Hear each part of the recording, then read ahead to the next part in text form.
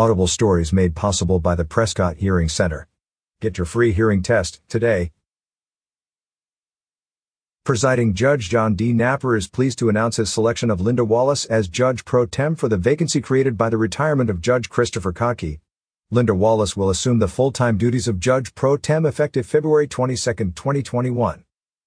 There were 12 applicants for the position.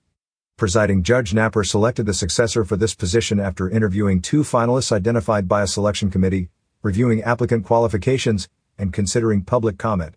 When announcing his decision, Judge Napper stated, "In her years of private practice, Ms. Wallace has demonstrated a history of dedication and respect for the law." Ms. Wallace received many comments from the public supporting her application and acknowledging her professionalism and legal ability.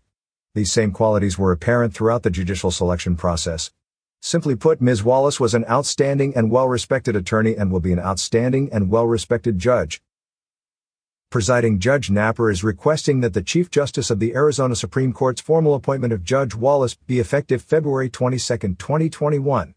The appointment is also subject to the approval of the Yavapai County Board of Supervisors.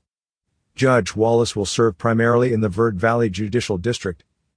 Judge Napper also stated, "I would like to thank the members of the Selection Committee and the Honorable Michael R. Bluff for heading the committee.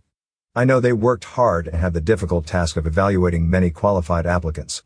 I appreciate their efforts and believe their work led to the selection of a superb candidate."